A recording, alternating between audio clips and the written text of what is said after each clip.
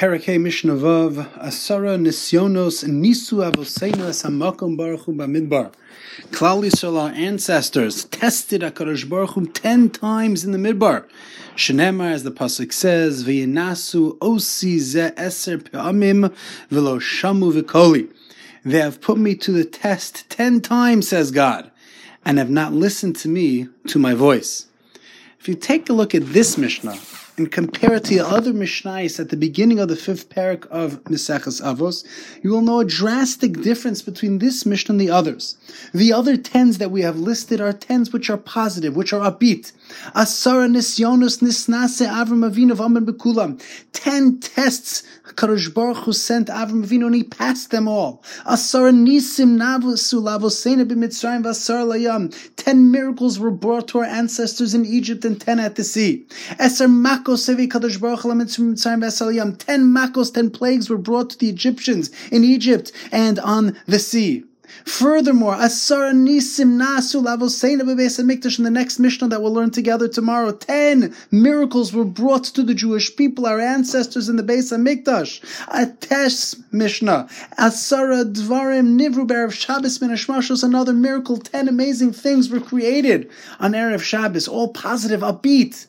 Here, all of a sudden, in this Mishnah, we learn of a difficulty, trials and tribulations, suffering and pain. Asar nisyonos nisu avosenos hamakom baruch hu bamidbar. Our ancestors tested HaKadosh Baruch Hu 10 times in the wilderness in the Midbar. V'lo shamu b'koli, says God, they didn't listen to my voice. How are we to understand this anomaly, and why is it that this Mishnah seems to be teaching us something sad, something depressing, something out of the ordinary, different than the other Mishnayos, which are all upbeat and positive, teaching us something about success? Why in this Mishnah do we stress, and how are we to understand this particular peculiarity, this anomaly, and this difficulty that this Mishnah shares with us about the 10 tests that Klal Yisrael brought upon God in the Midbar as opposed to the other 10 positives?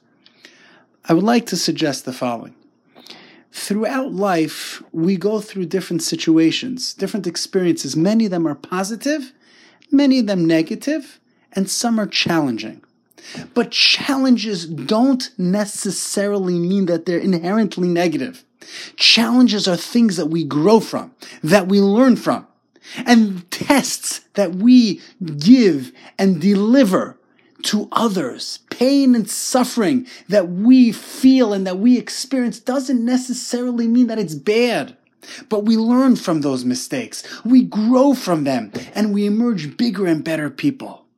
I believe that that's the stress of this Mishnah. When the Mishnah tells us that we tested God 10 times, that we didn't listen to God, well, that's teaching us that yes, it's true. But at the end, we emerge stronger, better. We believed in HaKadosh Baruch Hu more as a result of the tests. Because just like a child and just like a student will often challenge and test his or her teacher, Rebbe, Mora, or parent to see how will the parent and the Rebbe react. And if the parent and the Rebbe and the Mora react positively with love, well, that test and that pain and that difficulty that they placed upon the parent ultimately becomes a learning curve and a lesson to understand how to relate to other people and how I could have a deep and meaningful relationship with somebody. And tests have brought out the greatest in people. And that's what happens to Klal Yisrael in the Midbar. They think that they're bringing pain and suffering upon HaKadosh Baruch Hu, Moshe and Aaron. There are lots of difficulties and struggles that we had, if it's with Korach, the Chet of the Mei Meriva, Dasan ve'Aviram, and the difficulties that we had, dehydration, starvation, wishing and hoping and praying that we wanted to go back to Mitzrayim and eat all the delicious food that Egypt had to offer. We tested HaKadosh Baruch Hu bitterly. What about the Meraglim? But we came out of it stronger, better, and we were able to serve HaKadosh Baruch Hu with more energy, more fortitude, more enthusiasm, and we became a better, stronger, united nation. Thus, we have to be able to look at this Mishnah and in our lives and in the lives of our ancestors who tested HaKadosh Baruch Hu 10 times and didn't listen to him. HaKadosh Baruch Hu is not saying you're bad, you did something wrong, I'm angry at you and upset at you. Yes, you'll be punished, and yes, you'll suffer as a result. But if you're able to learn something from it, Vayinasu osi zeser pe'amim v'lo shamu b'koli. You tested me 10 times and you didn't hearken to my voice.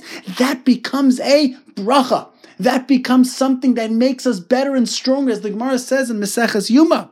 That when we sin, but when we do tshuva, you know what happens? Zdonos nasu kizechuyos. That the pain and the difficulties that we committed and the stress that we brought to HaKadosh Baruch Hu becomes chuyos, becomes a merit, because tshuva changes us. It makes us better. It makes us greater. And not just that we get past it, but we become different people as a result. If you take a look, there's a fascinating statement that the Gemara has in Maseches Gittin, Daf Mem Gimel Amud Aleph. The Gemara says, "Ein adam omed al divrei Torah, ela im kein nichshol behen." Rashi explains, the Rishonim explain the pshat in this Gemara, that a person doesn't really understand Torah until he stumbles upon it, until he makes a mistake. Until he stresses and really gets something wrong, he'll never really get it right. Because mistakes build people. And from mistakes we become stronger, more educated, better resolve. We're able to appreciate things better. We could plummet the depths of something when you make a mistake differently than when there is no mistake. And this happens in our learning, this happens in our Torah study, happens in our spiritual lives, in our Avodas Hashem, and in our lives as human beings.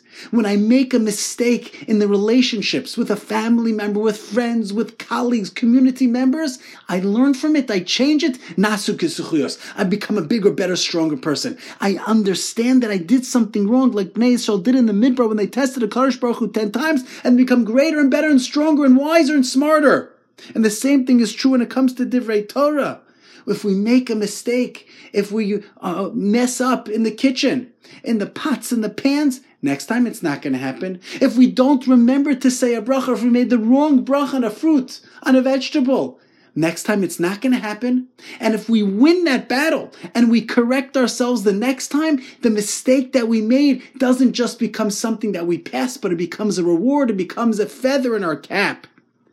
But not only are we supposed to learn from our own mistakes, as this Mishnah indicates, we have to learn from others' mistakes. And the Gemara and Chazal teach us this as well when it says that when you roe sota bil kilkula yazir atzma min hayayin, somebody who visualizes, somebody who sees the sota, the woman, the idolatrous women who commits a illicit crime in a relationship outside of marriage, and somebody sees that should have such a profound impact on the person, the mistake that you saw, that you witnessed, that you should stay away from any alcoholic beverage. Because when somebody else does something wrong, it has to speak to me, to my heart, to my soul, to my mind. And I have to appreciate that I could also stumble, trip, and fall. And I better not. I better learn a lesson from my own life, from my own mistakes, and from others' mistakes.